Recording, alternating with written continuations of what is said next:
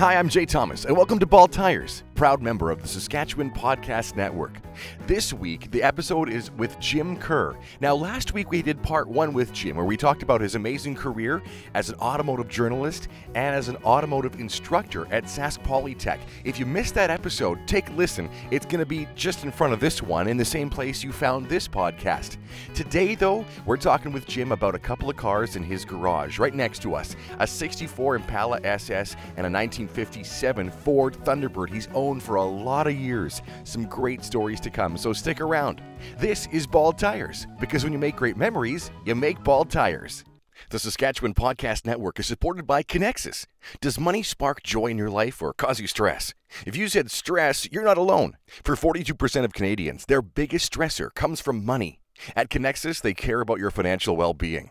Money doesn't have to be stressful, and Connexus is here to help. The Connexus #MoneyTalk blog provides expert advice, tips, and solutions for all life stages and events. Getting married, buying a house, budgeting, saving, they cover it all and more. And did I mention it's free? Check it out today at connexusmoneytalk.ca and start feeling confident and stress-free about your money. The Saskatchewan Podcast Network is also supported by Direct West. Is marketing getting in the way of running your business? Direct West has local, expert teams right here in Saskatchewan that will work with you to build your website exactly how you imagine it. Let them help you improve your online presence and head to directwest.com to learn more. Let's talk about a couple of these cars that are in the shop right here with us right now. So to your right is the 64 Impala SS, right? Yes. So where did you find this car? It's actually a local Saskatoon car. It is, okay. Sold as SMP in the GM dealer in town here. Wow, and it is a true SS. Yes, yeah. So it's not an imitation or a mock-up of that, right? No, it's a true SS. So what's under the hood? It's got a newer 350 Vortec engine. Okay. I built this car for fuel economy, touring, cruising. Okay. So everything on it is built for fuel economy and just ride comfort. So you, as I understand it, this thing was taken completely apart. Yes, yeah. I was fortunate when I was at Sask Polytechnique that once the auto body students take in a vehicle once a year and just redo it over. And I had the vehicle here running and licensed and so on. And I got a phone call saying, we've had a cancellation. If you can have the vehicle here in 2 weeks, we'll do the body on it. And did it need the body doing? It definitely had some rust in it. Yeah. Yeah. And the part of the body program there is they don't fix rust. They replace complete panels. Because okay. that's the way they fix new cars. So that's right. They use the same technique on an old car as they would on a new car. And they would only take cars that new panels were available for. Yeah, like an Impala, obviously there's new panels available. But like I've got my 69 Buick. There's almost none. That's right. You pretty much can't get reproduction. So they wouldn't work on that car at all. Right, because right. Fixing rust really doesn't have a lot of training potential for what they do in industry. But putting a quarter panel on a 64 Chev or putting a quarter panel on a brand new car is virtually the same technique. Yeah, different, completely different style, but the technique is the same. That's right. Style of metal is what I mean, but the work they actually panels, yeah, how they weld it together, the seam sealers they use, everything is the same technique. Right. So what all was replaced in this car? Oh, it's had major work. Oh, really? Oh, yes. The floor pan has been replaced underneath the whole car. It wasn't bad, but there were a few holes. And you can get a complete floor pan for the car with the inner rocker panels and so on. Wow. So it's an expensive part, but it's a whole sub-assembly with the braces already welded in as it should be. And holy cow. And put in. It commonly rusts around the trunk pan and the body mounts at the back, so they were all put in. Mm-hmm. It's had both rear quarters put on. Cool. Yeah. And doors have been replaced on it. The doors were replaced. Yeah. Completely replaced or reskinned? Completely replaced. Wow. Although I think I would reskin it another time.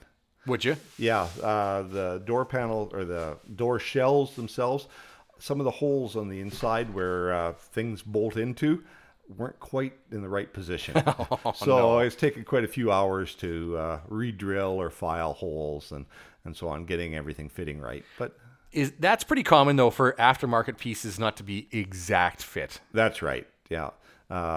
Many of the dies that they use aren't exactly the same as the factory, and there's some real cheap knockoffs. You try and buy the quality parts, but some parts there's just nothing available. You have to buy the cheap parts. Have to take what you can get. Yeah. Basically. So they did all that work, and then it was painted a beautiful. Like that's just jet black, right? That's the original color of the car. Yeah. Oh, really? Yes. Okay. It came from SMP. It's called Tuxedo Black. Yep. And it had the red interior in it. It's so sharp looking. It's a two-door hardtop, so when you roll the windows down, you've got no B pillar, just an A and a C, Yeah. and still has the little what do we call them? Quarter windows in the front. Yes, yeah, right. vent windows. The vent windows. It's a bucket seat car Right, all the SSs were a bucket seat car. with a console in the middle, Yeah, the SS wasn't a high performance option; it was a trim option. and that's still in some cases the same thing they do now with some things. Yes, yeah, Right? yeah. In fact, out at the farm, we still have a parts car out there, a '64 Impala SS. Oh, really? Yes, which was an original 6-cylinder, 2-speed automatic car. So not a mover. 6-cylinder, 2-speed. Yeah. But it came with the bucket seats and the console and the different trim on the side and so on. So you did mention though this has a power bucket seat. Yes, Driver. yeah, A rare option. really rare option for it. What else for options on this car? We put in the U.S. air conditioning. It's a Canadian car, but the Canadian car air conditioning was just an under dash unit. Oh, just an aftermarket thing. Well, it was GM, Oh, but okay. But it was under dash. In the U.S., it was all integrated into the firewall and part of the regular heater unit. So Right. we cut the firewall and put in the U.S. air conditioning system in it. Were you able to find that like new old stock or new aftermarket kind of thing? No, I found old cars with the parts. Wow. Some of the parts I've had for decades. Really? Yeah, back in, I've had, I think, 28 of these cars now over the years. And I've put air conditioning into a couple of them. Wow. And back in the 70s, early 70s, when I was down in the States, I'd stop by Wreckers and just take a walk around, and I'd pull out air conditioning vents and so on out of these and some of the more rare parts and control systems, put them in a box and mail them home. So this has been like 40 plus years in the making. Some of the parts on this have been around that long. Yeah, Yes. no kidding. That's really okay. You said 28 of these. Yes. Okay, but you haven't had just 28 cars in total then, right? Oh, You've no. had, how many cars do you think you've owned? I don't know. The students asked us that one time of instructors, and I got over 100 cars on my list that I've actually owned. Wow. Yeah. Some of them I've owned for only a short period of time. And They were quick, yeah. yeah, I maybe owned them a couple of weeks or something like that, and then something else came along, so I sold that. And some I've owned for a long time, like my Thunderbird. Yeah, we'll talk about that in a second too. So Vortec V8, so it's a modern V8 in this Yes, thing. yeah. It's 1998 350 Vortec out of a truck. Out of a truck, but you put a carburetor on top of it. Yes, yeah. It's carbureted. I just wanted to make it look old school and so on. So Okay, yeah. And like power steering. power steering, power brakes, power windows, air conditioning.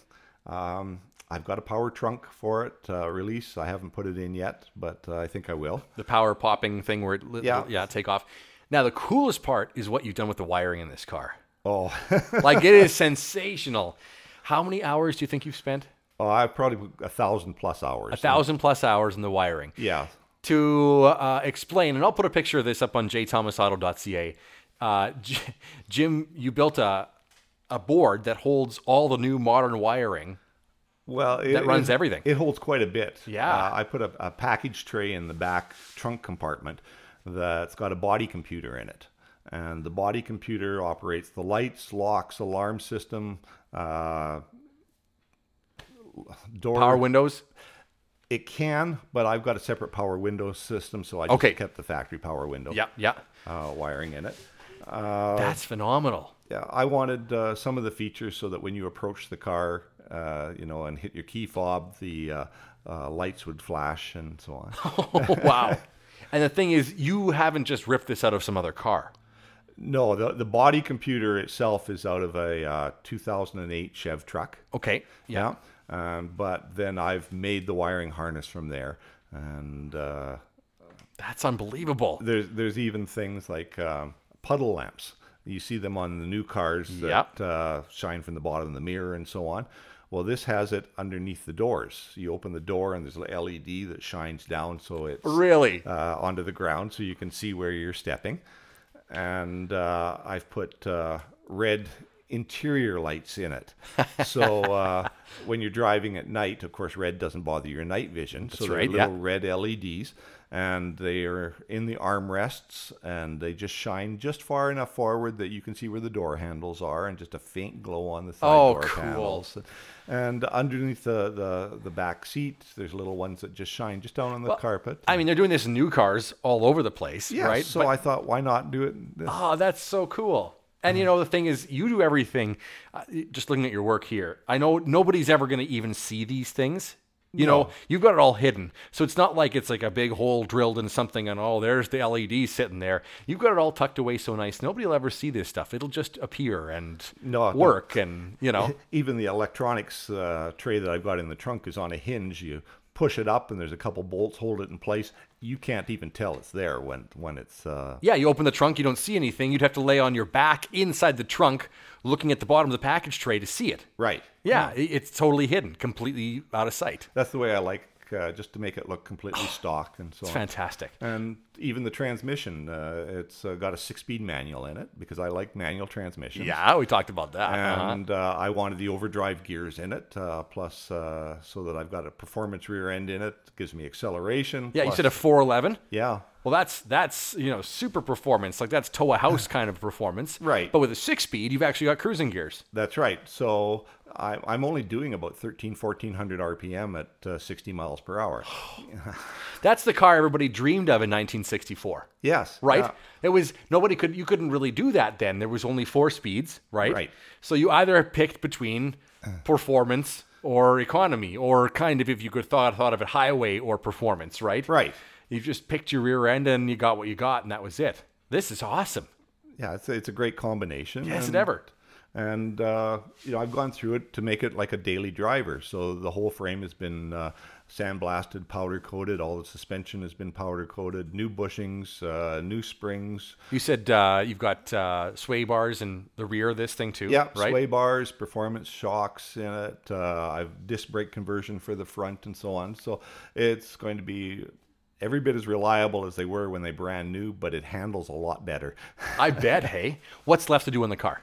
I've still got a couple air conditioning hoses to hook up. Yep. Finish a little bit of wiring on the far side, and then put the interior panels in. And that's it. And she's ready. And a wheel alignment, and she's ready to go. That's right. Yeah, I haven't done the alignment yet because I want all the weight in the car before I do the alignment. Do that, yeah.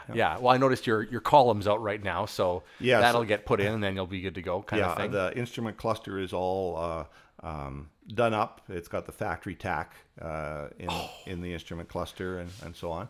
And I haven't put it in because there's a little bit of wiring to do under the dash on that side yet, and it's just easier with no cluster in there. With no cluster. That's unbelievable. And it looks so good with the red and the black. Man, oh man. What a cool car. That's actually my very first 64 Chev was black with a red interior. Oh. That exactly color combination. Well, there you go. I mean, I'm reliving my youth. I think there's a lot of guys who, if they could, you know, pick a car to have when they, you know, that dream car, it is their first car. I think if the first car, just there's something magical about it. It doesn't matter if it was a complete piece of crap. Yeah. It doesn't matter if it was a complete rust bucket, you know, big old boat, you know, beater. Everybody loved their first car for a reason or two. Oh yeah. Well, it's the memories we had in them. Yeah. You know, and I've even got an 8-track player that I've had since 1973. Really? Yes, with 8 tracks that I may put in the car later on. Oh, yeah, you got to do that. Just for memories, nostalgia. Yeah, totally. The biggest problem with that is it's hard to get matchbooks anymore to stick in there to keep the tapes playing. A lot of those old 8 tracks are starting to get a little crusty inside too. Yeah. But, oh my God, that's funny. That's phenomenal. So, yeah, it's going to be like your first car. Let's go through some of these. Give me, how about a top 5 of your favorite cars? If you had like 100 cars, what are some of the top 5 that you've owned that you go, oh man, I wish I wouldn't have got rid of that one? We'll talk about this Thunderbird in a second. But Okay. Actually, my 61 Nomad station wagon. Yeah. When I got rid of it, I didn't realize how rare those wagons were. Yeah, I bet. And I'd love to have that car. It was a beautiful riding car, and just I'd changed the motor in it. It came with a 283. I put a 327 in it, and so it had a little bit more power. Yep. But again, it was a highway car, and it was just a beautiful car to drive. How about through like the 80s and 90s? What were some of your memorable ones then? And you know what? Maybe I'll ask you this first. Let's qualify this for a second. Have you been a guy who has bought, like you've got some old stuff here, right? Some vintage stuff, 50s, 60s, into the 70s. Has that always been your passion, the older stuff? Or have you, like you drive all this new stuff with your job as an automotive journalist. So has that ever prompted you to buy a newer car and wanted that as your toy as well? Or has it always been the old stuff? Both. Both? Okay, Yeah. both. I love the old cars. They're easier to work on in many ways. Yeah. But when you start putting all these options in, it gets much more difficult. But Sure. that's the way I like it. I like some of the brand new vehicles. I just had a Honda Ridgeline, which was a beautiful truck. Isn't that an awesome And, truck? if I was going to buy one or buy a new vehicle, that's definitely on the top of my list. Oh, really? Yeah. That's cool. Yeah. Yeah. But things like the new Corvette, Yeah. if you want a performance vehicle, it's the best bang for your buck out there. So did that ever inspire you, that like of old and new? Did you ever, after reviewing a car throughout your years as a journalist, did you ever go buy one of anything you drove? I think so.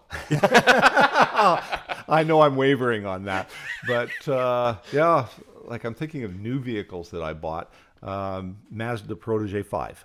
Oh, okay. Yeah, just I liked the Mazdas I drove. I went out, was looking for a new vehicle, a little compact vehicle to drive Yeah, around town and yeah. so on. Used to slalom at an odd time with the sports car club, and it was a fun car. It was supposedly the slowest class of car out there, but it would, on any given day, it would compete with the fastest cars out there just because it handled so well. Right. Okay. Yeah. So you have bought some stuff that you've liked. Not I'll use my my friend Calvin. He calls them BGV, boring grown-up vehicles. Oh, There's mostly people that are in this sort of hobby. They've got classic stuff, or they've got cars they'd like, and then they also have a boring grown-up vehicle, a BGV. Yeah. But you've probably had a few of those too, here and there, right? bought a 96 GMC pickup, brand new. So just a half ton. Yeah. Yeah, extended cab. It served its purpose well, and so on. I sold it. I bought a used Avalanche. Oh, yeah. Just because I had kids growing up and I needed more backseat room and so on. Yeah. But I knew about the Avalanche because I'd driven them. Yes. So the driving the new one definitely influenced me to buy the With what you I bought later. Yeah. Okay. So we know the Nomad wagon, right? If we keep going, say trying to get to a top 5 of the favorite cars you've owned, pick another one off the top of your head that comes to mind that you just loved. Oh, my 66 Corvair. Oh, fun. Yeah. It was a fun car. It was the 140 horse, 4-speed manual transmission. Yep. Just a fun car to drive.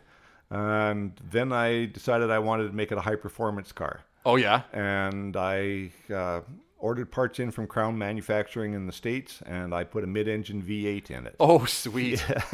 And I drove it for several years on the street and just competing with the sports car club. Wow, that's fun. Yeah. Did they really handle as bad as they always claimed they handled? No, they didn't. I didn't think so. No. Yeah. 64 and earlier, I think from 61 to 64, they had what they called a swing axle in them, which meant that there was just a joint in the middle and a solid tube out to the tire. So if you went into a corner and the tire dug into something, it would tend to fold underneath the car. Oh, okay. Okay. So if you were on, say, soft stuff, it would grab and maybe dig in. It could, yeah. But for it to dig into something, you pretty well had to have a tire that was way underinflated and so on. Now, at the same time, the Volkswagen Beetle had exactly the same suspension setup. Yeah. Yeah, Of course it did. It was more driver problem, and maintenance problem than it was the car.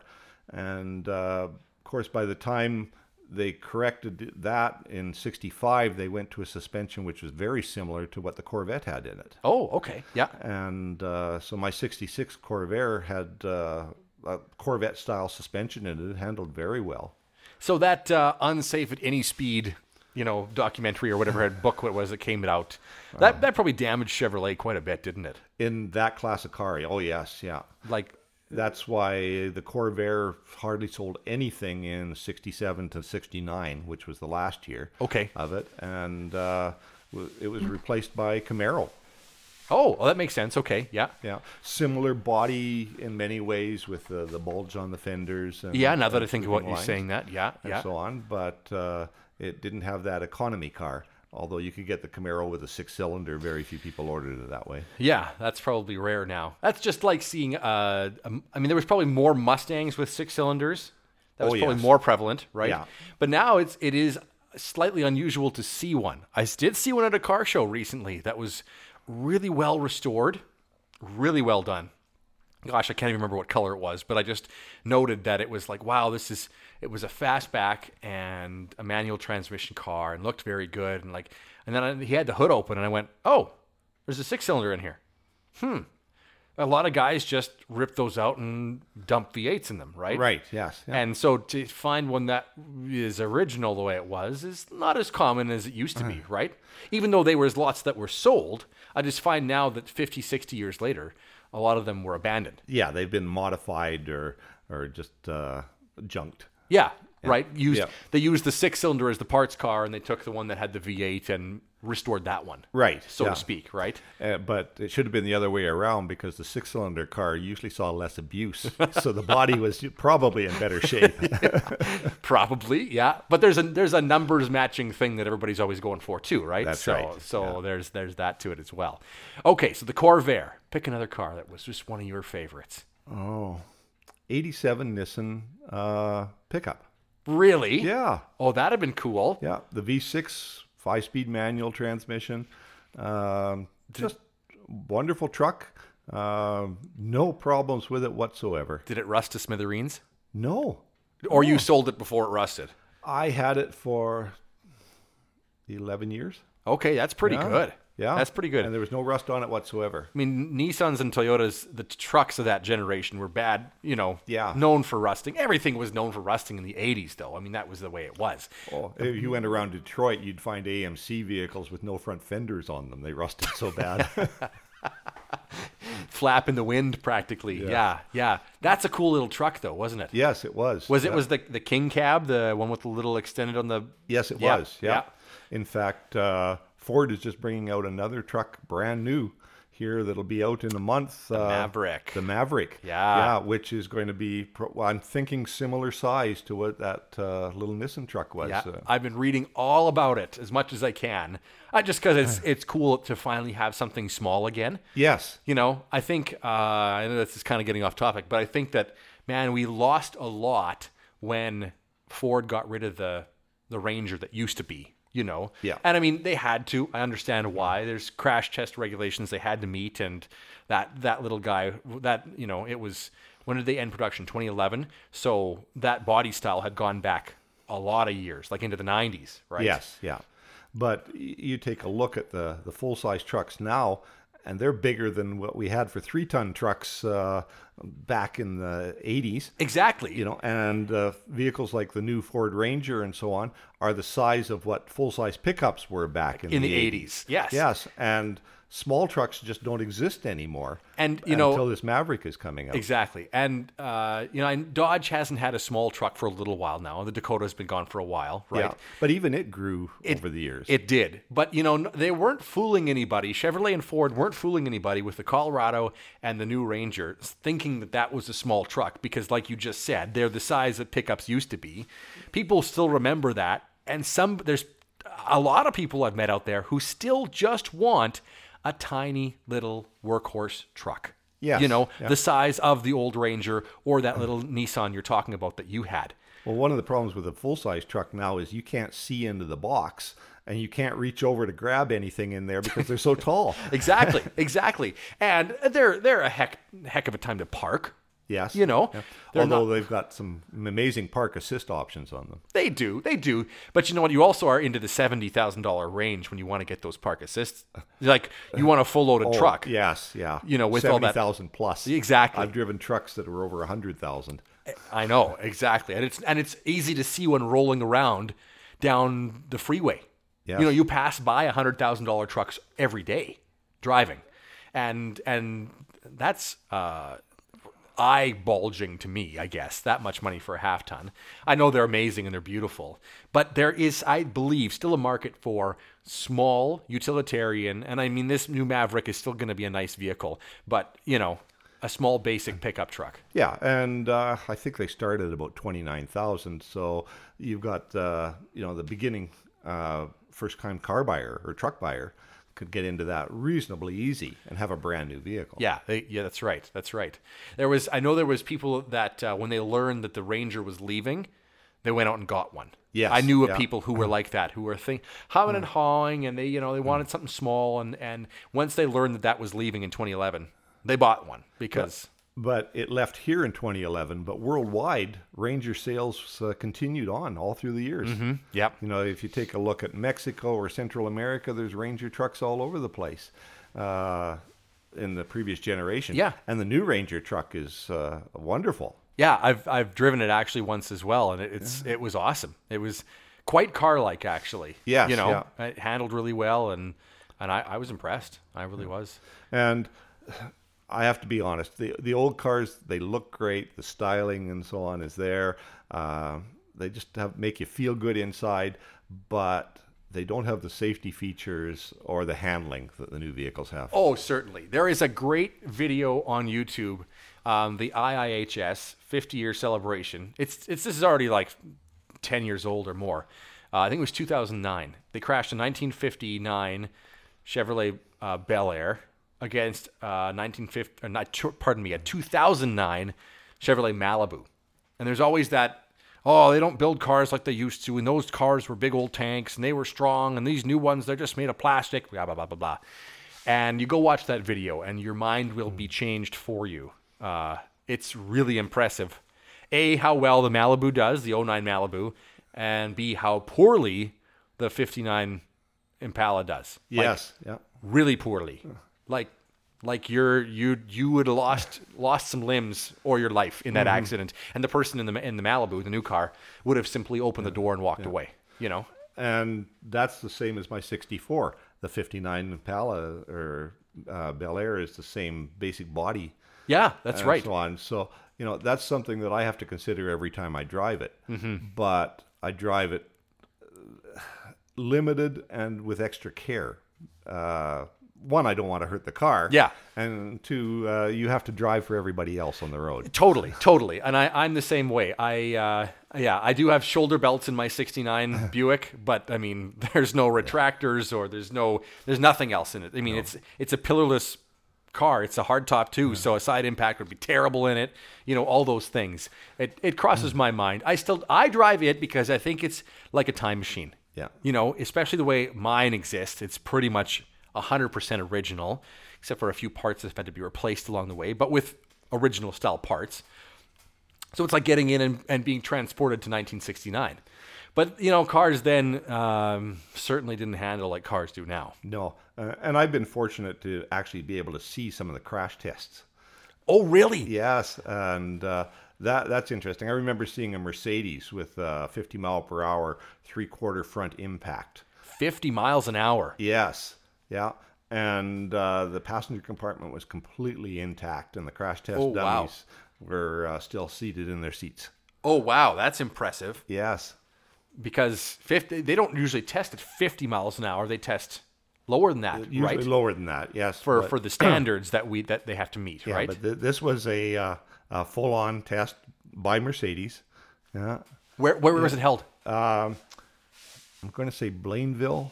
That's where the test facility is in Quebec. Oh, I would love to go to one of those so badly. Like that was just so cool to see. And did they walk you through everything, how it did afterwards and everything like that? No, because it takes a lot of time going through all the computer readouts and so on for I sensors see. and so on. Yeah. But we visually got to see the car and so on. I saw another test where Dodge Ram, where it was a half frontal head-on collision. Yeah. And so on. The front end of the vehicle is absolutely demolished. The door is all still opened on the truck. Oh, really? That's awesome. Yeah. That's what you want, right? Yes. That part of the, and I think that is the public misconception, is that, this 64 Impala beside us might have been built with a little bit of that in mind, but not a lot, right? And the focus really now is have the rear end, have the front end crumple up to absorb the impact, keep the center of the car strong, the cage around you, to keep the people safe. So sacrifice the car to keep the people alive. Yeah. They don't realize that even things like the engine and transmission and so on are designed to go underneath the floor pan of the car in a frontal collision so that it doesn't go into the passenger compartment. Which wasn't necessarily the case, say, when the 64 Impala was put together, right? Oh, no, it could come back right through the firewall at you. Yeah, that wasn't... I mean, and then before that yet, when we talk into the 50s, like, say, your Thunderbird over here, I mean, is that a straight steering column on it too, right? There was always that old misconception. Actually, that's a collapsible. I shouldn't say collapsible. It's a telescopic steering column. Oh, is it? Okay. Yes. Yeah, That's which is pretty fascinating. rare back then. No kidding. But they were generally in the 50s, a straight rod down to the steering box. Oh, yeah, it's like a spear. Yeah, and they were known to take people's heads off, weren't they? Yeah. Or end your life, let's put it that way. Yeah. Not a good scene. Not a good scene. And that changed into the late 60s and into the 70s too, right? So they were just starting to make some strides. GM, it was 67 was the first year they put the collapsible steering column in. So my 69 has a collapsible steering column. Yes. Oh, look at that. And shoulder belts. You would break your collarbone because they're just solid attached to the roof, and they clip into a separate clasp, and then you tighten them by hand. Yeah. But I think it was either the first or second year for shoulder belts. But better to have a broken collarbone than a broken face. Yeah, into the dashboard or spine, because just the lap belt held you, and the rest of your body went forward. Exactly. Yeah, I'd still take the broken collarbone. Okay, so I digress. We kind of got off topic, but that's okay. We were talking about that little Nissan truck you bought. Yes. So that's probably like, I don't know, between the Nomad and that's probably like the fourth or so one. How about another favorite? Oh, well, it'd have to be my 64 Chev, the very first one. I think we talked about that one. Yeah. That one, I ended up putting a real high horsepower 427 V8 in it. Really? Yes. People in the Chevy industry would know it as an L88. Okay. Which was rated at 430 horsepower. Oh my God. The rating on it was downplayed for insurance purposes. So it wasn't, oh wow, okay. No, it was probably closer to 550 to 600 horsepower. Holy smoke. Yeah. You could order them in Corvette. When you ordered it with a Corvette, you can only get a manual transmission. You couldn't get a heater, and you couldn't get a radio. Not even a heater? No. It was basically a race engine in disguise. Wow. Yeah. Well, I ordered a crate engine, and we put it in the car, and it was a 4-speed. So, it was, I like a sleeper, a car that looks nice. People think, well, it'd be reasonably fast, but boy, does it go. Really? No kidding. That's pretty cool. Let's take a chance to talk about this 57 Thunderbird. So where did this car come from? This one's out of Palm Springs. Ooh, okay. Yeah, so I looked high and low before I bought this one. I had a white one before this. Did you? And it was fairly rusty. What year? 57. Again, okay. Yeah, It was actually the opposite of this. It was white with a red interior. Oh, okay. This one's red with a white interior. Yep. So I had it, and I worked on it for 7 years, redid the body, replaced the lower half of the door skins, lower half of the fenders, and so on, floor pans in it, and so on. And so it was a pretty solid driving car. It had a 292 V8 with a 3-speed manual. Yeah. And so on. And I knew whatever I did with the car, it was never going to be a real high dollar car because it wasn't completely original and so on. And it had a lot of rust. So I was looking for a better car. So in 83, I hopped on that motorcycle right there beside you. The BMW, okay. And I went down to Texas. And there's a gentleman by the name of Amos Minter down there that deals in baby Thunderbirds. Okay. And I looked at about 20 cars he had there. I looked at about another 30 or 40 in the Dallas area. Whoa. And to see what was available. And then I rode over to California, and I looked at about another 50 there. So out of all those, Yeah. this was the one you wanted? I had about 3 or 4 that I was ready to make an offer on, type thing. I came back and I knew this car. The owner brought it from Palm Springs to Saskatoon. And I knew the owner. In fact, I'd actually worked on it for him Oh, really? a few times. So I knew exactly what condition the car was in. And he'd often said he'd never sell the car. And we were out at the stock car track one night, and I was about to make an offer down into the States. And I said to him, "When are you going to sell me that car?" And he says, "Tonight's your lucky night." No way. Yeah.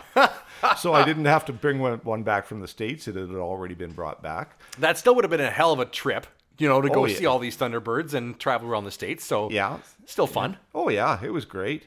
And like I say, there was, 3, 4, 5 cars that I was seriously considering bringing back. Yeah. But I knew this car came from Palm Springs. His mother-in-law was in Palm Springs, so that's why there was a connection from there. Gotcha. It had no rust in it whatsoever. And it had been painted many times. Yeah, the original owner was a lady, and she had the hard top and the soft top for it. The soft top she took out and she put under her porch, and it just kind of rusted and the material disintegrated. Yeah, there. right. And in the summertime, she put the hard top on, and she put air conditioning in it in 1958. It's an under-dash unit, but the date tags are still there and so on. And in the wintertime, when it was cooler in Palm Springs, she'd take the top off and she'd drive just as a convertible. Okay. Yeah, because really it's just too hot in the summer. It's too hot in the summer, so that's why she had the air conditioning. But in the winter, it's a nice temperature to have the top off. Okay, Yes, that yeah. makes sense. So yeah. the opposite of what we have. No kidding. Yeah. So, but the paint fades because it's sitting outside, and Was it garage kept or was no, it outside? It was an outside car. It was an outside car? Wow. Yeah. Wow. And so it'd be taken down to Mako or a similar shop and sprayed. $29 paint job and Exactly. The only thing that wasn't painted were the lights and the bumpers. The chrome on the side, the little emblems and so on, they were all painted. oh my goodness, really? Yes. Yeah. Under the hood had been painted. The air cleaner was painted. The firewall, everything. The wiring harness and so on. And it sounds terrible, but it actually protected all the parts underneath. Oh, really? So I spent hours and hours with lacquer thinner and a rag cleaning this paint off all these parts. And it's got the original finish on many of the parts on it. So it is, what color is this red called? Do you know? It's called flame red. It's the original color. Original for the car. color. Has it been repainted now again to be flame red? Like, Yes. is this a newer paint job on here? The paint on this here, the clear is new. Oh, Okay, there's a base coat and a clear coat on it. yeah, okay. And the base coat, a couple years ago, 3 years ago, I guess, I was hit by a lady. Oh, no. Yes, and put a wrinkle in the front fender. Gotcha. So had to paint the front fender, and there was a little scratch in the door, so I had to paint the door. Yeah. As well on the passenger side. And then after it was fixed, SGI took a look at the car and said, well, we'll clear coat those panels. Yes. And then he took a look and said, we'll stop at the body seam. Well, on these cars, the fenders are all welded on, so there is no body seam. Yeah. So he said, "Oh well, we'll have to stop at the end of the car." But then there's no body seam there. So he walked around the whole car and said, "The only thing separate are the trunk, the hood, and the driver's door that we don't have to clear. Everything else has to be clear." So I said, "Well, we'll clear the whole car." And I paid a little extra to have the hood, The whole and thing cleared. cleared again. But most of it, the paint is from 1985. 1985. Yeah. So when you got it back, that was the time between when you bought it and the 1985 is when you kind of got all the paint stripped off of it and then back down Yeah. and painted to its original color. Yeah. Yeah. I bought it in 1984. Okay. Yeah. It took me 1 year. A whole year. Yeah. But I'd spent 7 years on the white one. I knew where to get parts. I knew exactly how to take everything apart and so on. Sure. And I started in the time I got it. And I just, day after I got it, I started taking it apart. Really? Yeah. So interior is white. Did you have to redo any of that? The seat cover is still original in it. Really? Yes. Yeah. And it's about due for a replacement. Okay. Yeah. Yeah. But you can get a lot of parts through Ford for it still. Really? Yes. That's yeah. impressive. One of the things Ford said is that it's been a good public relations thing for the company. Mm-hmm. It's a very recognizable car. One of the most recognizable Fords out there. Yeah. Like probably top 5. You know, there's quite a few, but Yeah. of course the Mustang and all that. But this is the other one, right? Even little kids come up and they seem to know what it is. Yeah. Yeah. That's a Thunderbird. And it's still used in many modern ads. Totally. Yeah. Well, it's a sensational car. So engine-wise, have to do anything there? It's mostly original engine. Okay. Yeah, I had to replace a front damper on it. It broke after many years. And I was going out to a parade and I felt a slight vibration in the car and then a loud knock. And here the front damper actually broke off the front of the engine. So Oh, wow. it took me better part of a year to get the car back on the road. Really? Yeah, because the way the engine is designed, the part that was broken off was still way in the engine, and I didn't want to damage anything else. Oh, boy. And the front damper is unique to 567 Thunderbird. Mm-hmm. So I think I paid $1,200 for a new or a used damper. Holy. But it was that or not drive it. Well, yeah, and you can't do that. Now, I know there's some Thunderbirds that have some pretty special features, right? Yes. There were some pretty unique options in this year, like the dial-o-matic seat. Right. I've read about that, where you basically set your power seat, and it's a power bench seat. It can be a power bench seat. Right. To a number. You kind of memorize the number. It was a dial. Right. There's a number and a letter. There's a number, two letter. knobs. Yes. And if you knew that your favorite position was A3 or B6, you set it to that, and it would move the seat to that point. Right. And then the other driver would pick B2 or C4, whatever, right? And move theirs that way. That's a really, really rare option. It is, because they only had it in the first part of 57. Mm-hmm. And they discovered there was a problem with it in that a short driver would have the seat ahead and up. And if the car stalled and you tried to start it, the seat would automatically move to the exit position. So it would move all the way back and you couldn't reach the pedals. Now, being a tall person, I can't imagine that because I've got the seat back all the time and Sure. I'm still cramped inside the car. Yeah. But I guess there are small people that had trouble with this. So, And then they'd stall the car, it'd be a manual. Yeah. And then they would have to sit there with the ignition on, waiting for the seat to get back up to the front. Right. So they could put the clutch in. That's right. Basically, right? Yes. And get the car started again. Okay. So, power seat in this one or not? Yeah. Power seat, power windows. Yeah. And I don't remember. Was there any options, town and country radio at all? A town and country radio. Yeah. It's a signal-seeking radio. It's got a volumatic radio, which means that they put an extra tube in it, believe it or not, so that as the engine RPM went up, the volume of the radio went up. So technically, the faster you drive, the higher the volume of the radio. That's like a modern car thing that they've done, right? Well, it is, yeah. But back in 1957. Yeah. That's cool. Power steering, power brakes. Oh, okay. Okay. And then the air conditioning. Now, In this case, it's aftermarket, right? Yes, yeah. From 58, so it's just about as old as the car anyways. Could you get AC? No, you couldn't get AC. Couldn't get AC in the car. No. So it just wasn't an option yet from Ford anyways. I guess they figured it was a convertible. What the heck do you need AC for? Exactly. Right? Yeah. You could get AC in the full-size cars, but not in the Thunderbird. Right. And Dual tops, that's an option too, right? actually, they were sold without a top. They were sold without a top. Yes. Now, I don't know if anybody ever bought one without a top other than maybe some racers.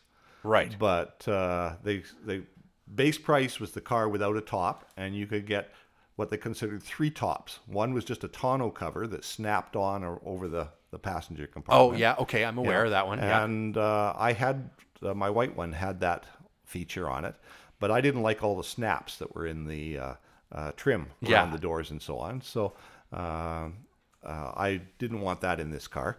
And then there was the soft top, which stores behind the seat, and the hard top, which is retractable, or I shouldn't say retractable, it's a lift-off. Right. Hard top. It's actually overhanging from the garage roof on the other side of us here. Yeah, I've only had it on the car a couple times. Portholes in that top. Yes, yeah, but that's not supposed to have portholes in I was that going to top. say, wasn't that a 56 thing? 56 was when the portholes came in. Yeah. Yeah, and 57, most of them had portholes, but you could order a top without the portholes. Oh, still. okay. And if you got a top without the portholes, it came with a little red Thunderbird emblem on the side of the top. And if you look up there, that's got the little red emblem on the side of the top. Yeah, it does. And the portholes. The previous owner bought the kit and put the portholes in it. Oh, okay. So you're probably actually a little angry at that, aren't you? Well, if you've got the top on the car, the portholes are really nice to have. Yeah. Because it's a huge blind spot back there. It's a very wide pillar Yes. that makes up the back end of that top. But on the other hand, I'll bet you it's pretty rare to have a top with no windows. Yes, yeah. But I could put it back to having no windows. It's a fiberglass top. Oh, okay. So, it could be fiberglassed in and refinished. Could do some work with that. But like I said, I've had it on the car a couple times. One was for a wedding, one was for a trip to Calgary and so on. But I got to say that, this is so close to my dream car. To be completely honest, my dream car is the 56. And I like the Continental kit on the back. And I really like the 56. Now, this is still a beautiful interior, but the 56 had the transparent dashboard. Yes, So you could see through the speedometer, out the other side of the speedometer, and then through the windshield, which I think is just really fascinating too. And 56 had, now does this have a tack in it? yes, It does have a tack. Okay, so they all had them at that point, Yeah, right? they were cable drive tack. They drive off the distributor on the engine Yep. and back just like a speedometer drive. So I think I don't know, I guess it's just, I like the Continental kit, but I heard that actually was kind of a bit of an issue for these cars, right? Well, it was. The 56 is about 6 inches shorter in the body, and then the Continental kit was hung on the back. And because all that weight was way out at the back with that spare tire, the handling suffered on it. Did it really? So that's one of the rationales for the 57 became a little longer in the back. It's actually the same length as the 56 overall now. But Okay. There's no Continental kit. They put the spare tire back into So the you actually trunk. gain a little bit of trunk space in this. The trunk is actually fairly usable in it. Yeah, that's not bad. I can put camping gear in there and a big cooler and so on and go for a weekend. Well, and I'm just staring at the back of it now. I mean, 57, we were really in the space race, and that was just the styling, right? And it was fins are in. fins are in, and probably my favorite part of the whole car is the tailpipes, because the exhaust exits out the back corners of the bumper. Yes, yeah. Instead of below the car. Instead of below the car, just some boring old, angled tailpipes or straight pipes or whatever.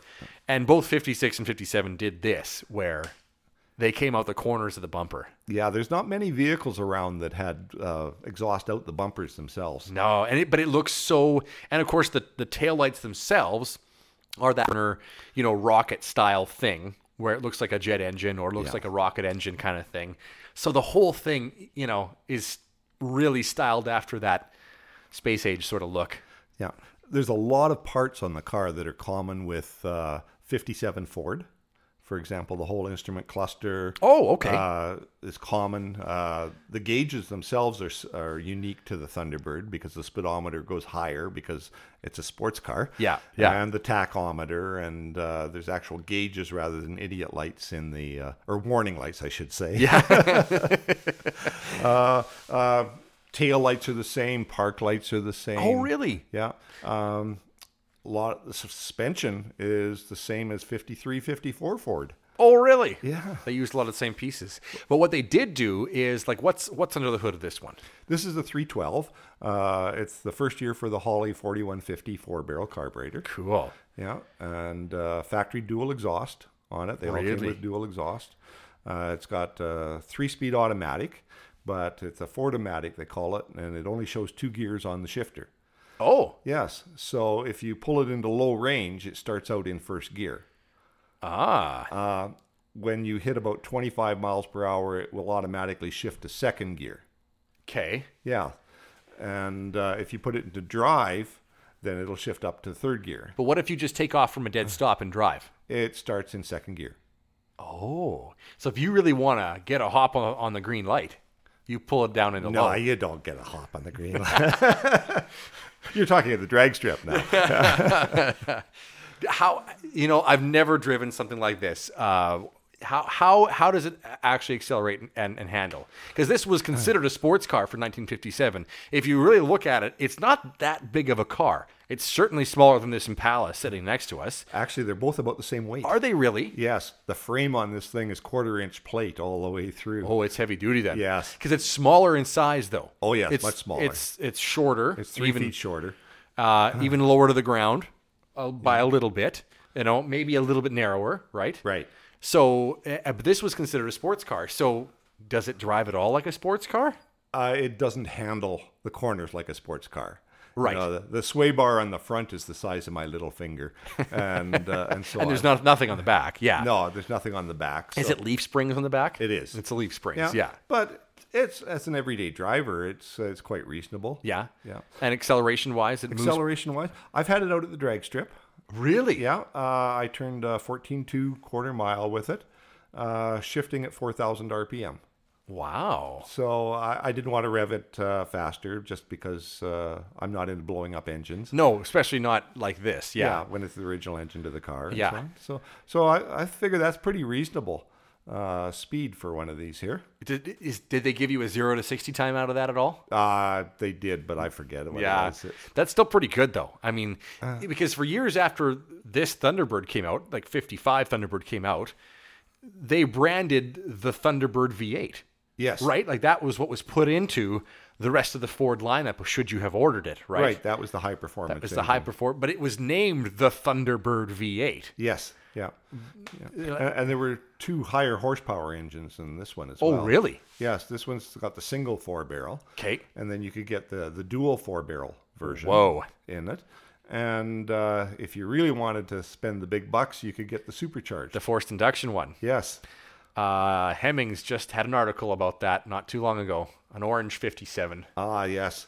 I missed one in Edmonton many years ago, and an auction. Really? Yes, and I should have bought it. They claimed 204 of these that were supercharged, and the body on it was absolutely terrible. Oh, really? Yes, it was rusted and so on, but you can get good bodies. Yep. And to have the frame with the serial number and the data plate and everything on it, those cars are selling, $200,000 plus. Yeah. Just for a supercharged one. Well, even this 57, the way it is worth a good amount of money. Let's put it that way. Yeah. Like, and I've got it insured for a good amount of money. yeah, I'm sure you do. Because they are really sought after now. They have gone up in value. Not all classic cars have, but I mean the Thunderbirds really have. They absolutely have. Well, they seem to have a timeless appeal. It's there's always moments when I'm driving the car. One night I'm driving downtown. I stop at a light. 2 people slide into the car. Just open the door and slide in. What? Yeah. Really? Yeah. They just wanted to see the car so bad. They did that. Yeah. Wow. Another time I'm out in Kelowna and a friend and I are driving and there's a crosswalk. And there's this little old lady with double canes, and she's walking across the crosswalk. So I stop, and she ambles across. She gets right in front of the car. She stops. She turns towards the car, looks at the car up and down. She straightens up her back, and she kind of struts across. And I'm thinking, what memories does she have? There's no back seat, but that probably didn't stop her. No. Yeah.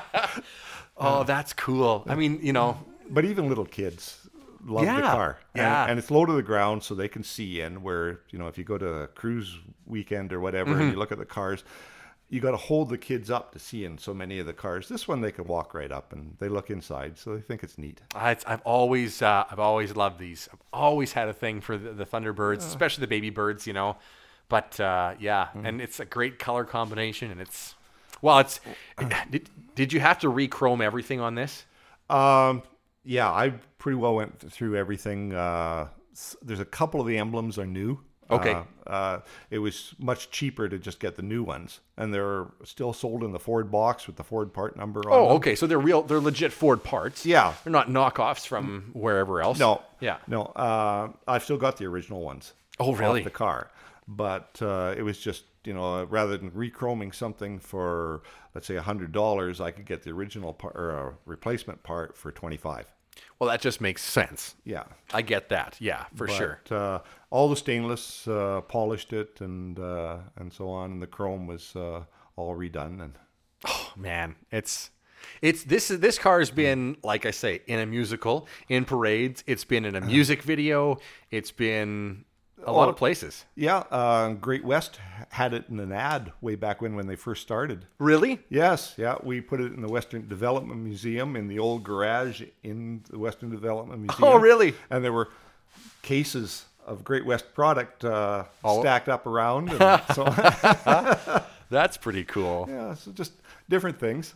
It's kind of neat how you've got a whole bunch of different interests, Jim, because there's how many BMW bikes? 1, 2, 3, 4, 5, 6, a Triumph over there, probably more, 7 or 8, whatever it is. And you've got a 57 Ford Thunderbird, kind of night at the hop, sort of, you could call it, the grease kind of look or that. And then you've got the 64 here too, it's more of a muscle car. Yeah, You kind of like it all, don't you? I do. Yeah. I love all kinds of cars, and I don't care what condition they're in.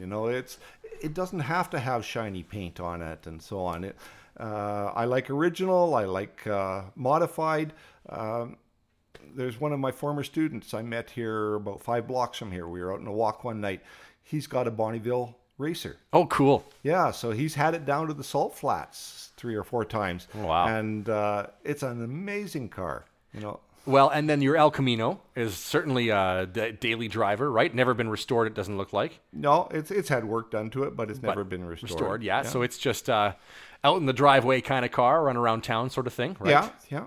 And, these two in here are beautiful, shiny, but, everything. The El Camino will eventually get there, Yeah. but, it's I'm into doing all the mechanical work first before I do the body work and so on, and I want to do smart. the suspension up on the El Camino first. Oh, yeah? Yeah. I mean, those can be really tuned up, can't they? Oh, yes, yeah, there's lots of parts because it's the same as the Chevelles. Right. And the El Camino was classed as a Chevelle back then. Oh, really? Okay. Yeah, one of the big differences was the frame was different at the back because of the box. It was the same as the station wagon frame, and it was fully boxed to handle the load. So it's Sure. actually a stronger frame than the Chevelles. That makes sense. Sense. So, okay, let's go right back to the first thing we talked about here in Bald Tires. We have this Jello kit with all these collectible wheels. Have you also been a collector of other automotive paraphernalia things? Has that been a thing of yours too? Yeah. I've got in my room downstairs. There's little Matchbox cars, some Meccano. Oh, yeah. Disney or Lesney cars. Oh, yeah. I've got some tin toys and so on. That type of thing that I've collected. My sons have been into Lego, so they've built Lego cars, that's sitting on display. That's what I did as a kid too. I'd buy Lego car kits, or I'd have enough car kits, and then I'd make my own cars and all kinds of stuff like that too. Yeah. So I collect old literature and so on. Some of the press kits. I got rid of many of the press kits because they just took up so much room. But I've got a few. I've got a press kit from 2002 GM Powertrain Tour. Oh, cool. Which we were down in California, and it was amazing. We drove and rode in everything you can imagine that was GM, had GM powertrains. You know, a forklift with GM powertrains. And they had us lifting pallets of engine blocks with the forklift. What they didn't tell you is that all the engine blocks were made out of styrofoam and just painted gray to look like original ones. So if you dumped it over, you didn't dump an engine on the floor? That's right, yeah. But we're in a man lift, 125 feet in the air. You know, it's got a 15,000-pound counterweight on it. Wow. You're up there and it sways a little bit and you're moving like 6 feet back and forth, but the view is amazing. Oh, cool. Ron Fellows is a racer that's been on road race tracks, offshore boat racing and so on. He took us out in a boat he had, twin engine Vortec 6-liter engines. Whoa. In a cigarette-style boat. Wow. It was offshore racing.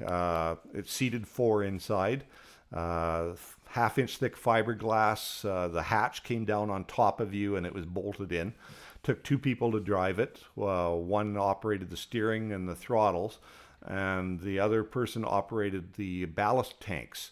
And they could scoop water up from underneath the boat and load it into forward tanks or back tanks and side to side, and they could dump it just as quick. Huh. And so as they got into real choppy offshore waves, we were out on a small lake that was maybe 2.5 miles across. Yeah. We'd hit 120 miles per hour Whoa. halfway across the lake. Holy smoke. In a boat. Yeah. That's flying. And it's designed so that if it hit a wave and went under, the whole boat would go under and it'd just come straight back out up. again. Yeah. And you're in this sealed cockpit. like a diving submarine kind of. Yes, pretty Right? well. Yeah. We were on an airboat like you see in the Everglades type Oh, sure. thing. Yeah, with the big prop on the back. Yeah, the big- with twin 8-foot counter-rotating props driven by a 454 Chev engine. cool. You know, and we're on 3 of us sitting on the top seat of it, where the driver is down in front, a little lower. And we went across an island out there at 50 miles per hour that we didn't even slow down for the island and brush and so on. we were talking about it, and he said when he first made it, they were paving the road out in front of his place, and they had the road blocked off after they'd finished paving it. They hadn't put the lines on yet, so he took it out on the highway. Yeah, and he's doing 50 miles per hour on the highway with this airboat just running on the nylon sliders on the bottom. Oh my gosh. That's fascinating. I mean, like that would have been an incredible tour of that. That's you've seen some stuff that I think a lot of car people, guys and gals, dream of seeing. You know. I've been very lucky. Yeah, you know, factory tours, those experiences, driving the stuff you've driven. You know, for a short while, I've worked at a couple of dealerships and gotten just a small taste of driving some new stuff. You know, before it was delivered to the dealership, you know, pre-production stuff. Yeah. And I just thought that was so cool. But you've done a ton of that, you know, and seen all that. That's pretty fun.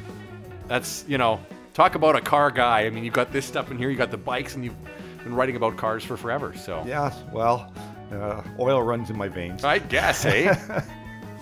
Thank you so much for joining me. This has been you're welcome, a fantastic trip.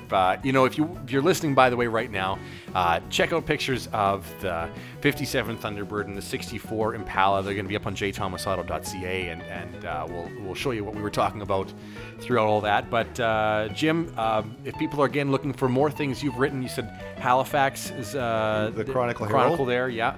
And where else? Winnipeg Free Press. Okay, good. Yeah. Some good places to find where what you've written about as well. If you search for Jim Kerr Automotive, you'll find all kinds of stuff coming up, because I do a lot of technical articles as well. Oh, cool. Yeah. Okay.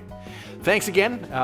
We'll have to do this again sometime, talk some more about some of these bikes and stuff too. So Sounds great. okay. And thank you for listening, by the way. Subscribe and follow along, because of course there's a Bald Tires episode that comes out every week.